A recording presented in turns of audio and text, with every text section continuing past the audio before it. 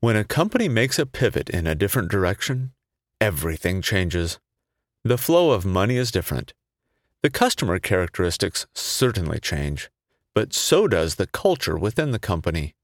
The priorities shift and the decision points are different. A pivot is built on three things: customer, culture, and cash. This is part 2 of my series about building a successful pivot. Culture. My name is Wes Biggers, and you are listening to Pivot in Place.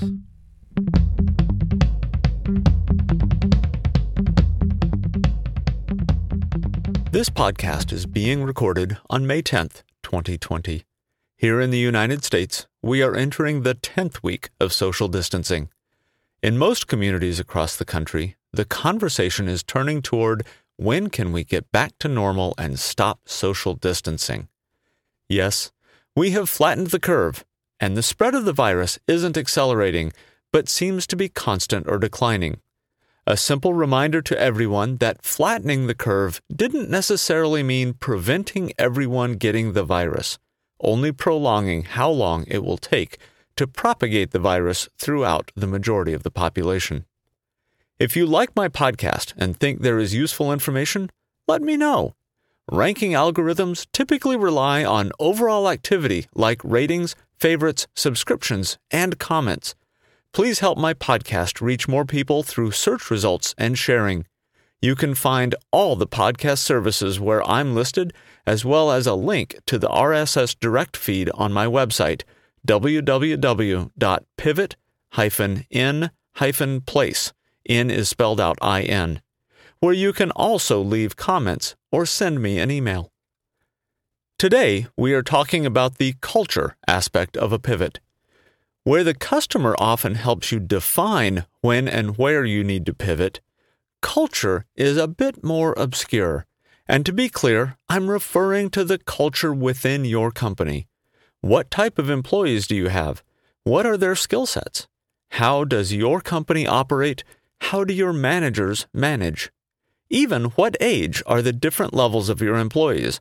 And no, that doesn't mean that a younger workforce is more adaptable. In some cases, quite the opposite. It all depends.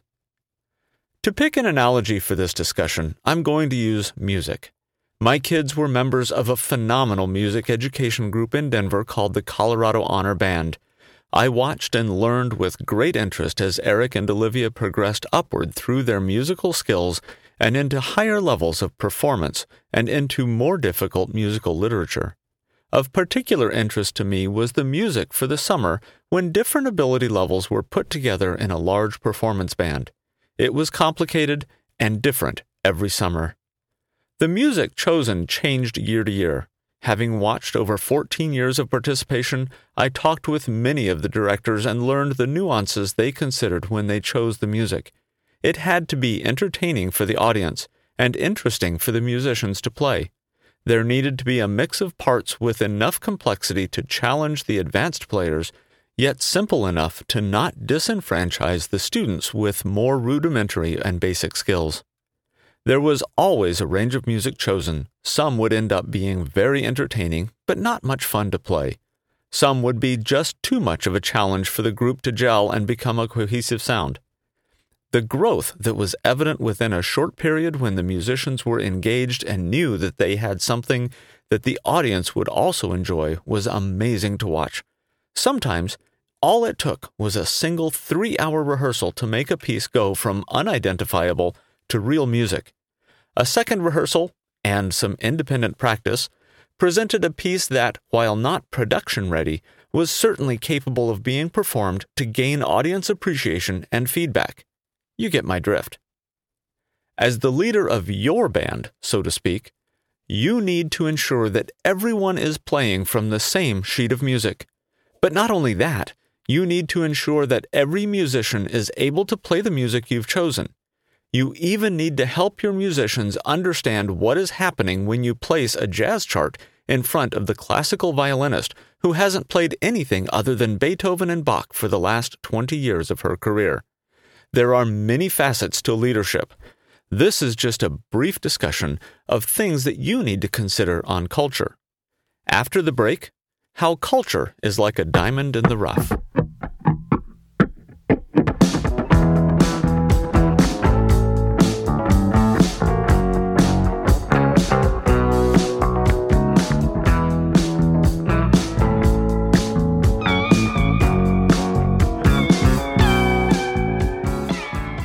Welcome back. Like a diamond, culture is not a simple two-dimensional thing. It is not simply an employer-employee relationship of work to be done and compensation for doing it. That, in fact, is one of the elements of the new gig economy that concerns me the most, a topic for another time. There are multiple facets to this pivot and culture question. Just a few of those are, do your employees have the skills needed in the pivot? Can you clearly communicate the new expectations to them? Do they want or support the new direction? And finally, what impact will the new direction have on the culture? Will your classical musicians start acting differently as a group as they learn to be comfortable and excel at playing funk, blues, or country? Beethoven to Stevie Wonder to B.B. King to Reba McEntire, and even to Culture Club, which I think is a great reference. In my pivots, I have always viewed the cultural aspect as the hardest and most critical element to consider. In one, I was going from being a service company to being a manufacturer worried about regulatory compliance and dealing with product warranty and liability. That is a big change in how the employees think about company operations. In that case, I was fortunate in having a key manager that, although he wasn't originally on board with the idea, followed my leadership and made valuable and essential contributions. In another company, I targeted a specific client group and was sadly overestimating the ability of my sales team to embrace the different culture and skills needed to appeal to that market. Evaluating cultural flexibility and resilience is a subtle wizardry skill. You alone may not be able to estimate your company's flexibility. In a recent article, I read about companies that have adopted a shadow board. This was an article from the Harvard Business Review, and it talked about how some companies have created a type of board of directors without director authority, but given the mission of accomplishing an objective. In one example of this concept, the company was responding to market changes through a shadow board of chosen employees to allow the company to stay current and relevant in the market. Their competitor, who stuck to the traditional model of management, remained stagnant and stale. It literally made the difference between doubling in growth or shrinking by half in the same amount of time. You alone do not have to make the decision of where to go, but you alone have to make the decision to go somewhere else.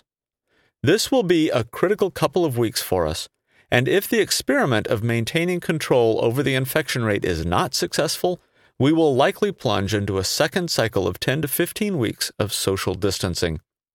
If we are able to control the infection rate, we are certainly facing a change in how we interact for everything from weddings and funerals to intimate gatherings to daily working conditions and travel. I think it is safe to say that there will be changes and you need to make decisions about what your survival looks like.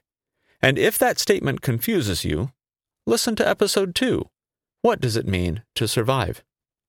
Stay safe, stay healthy, be personally responsible. My name's Wes Biggers. Thank you for listening. This is Pivot in Place.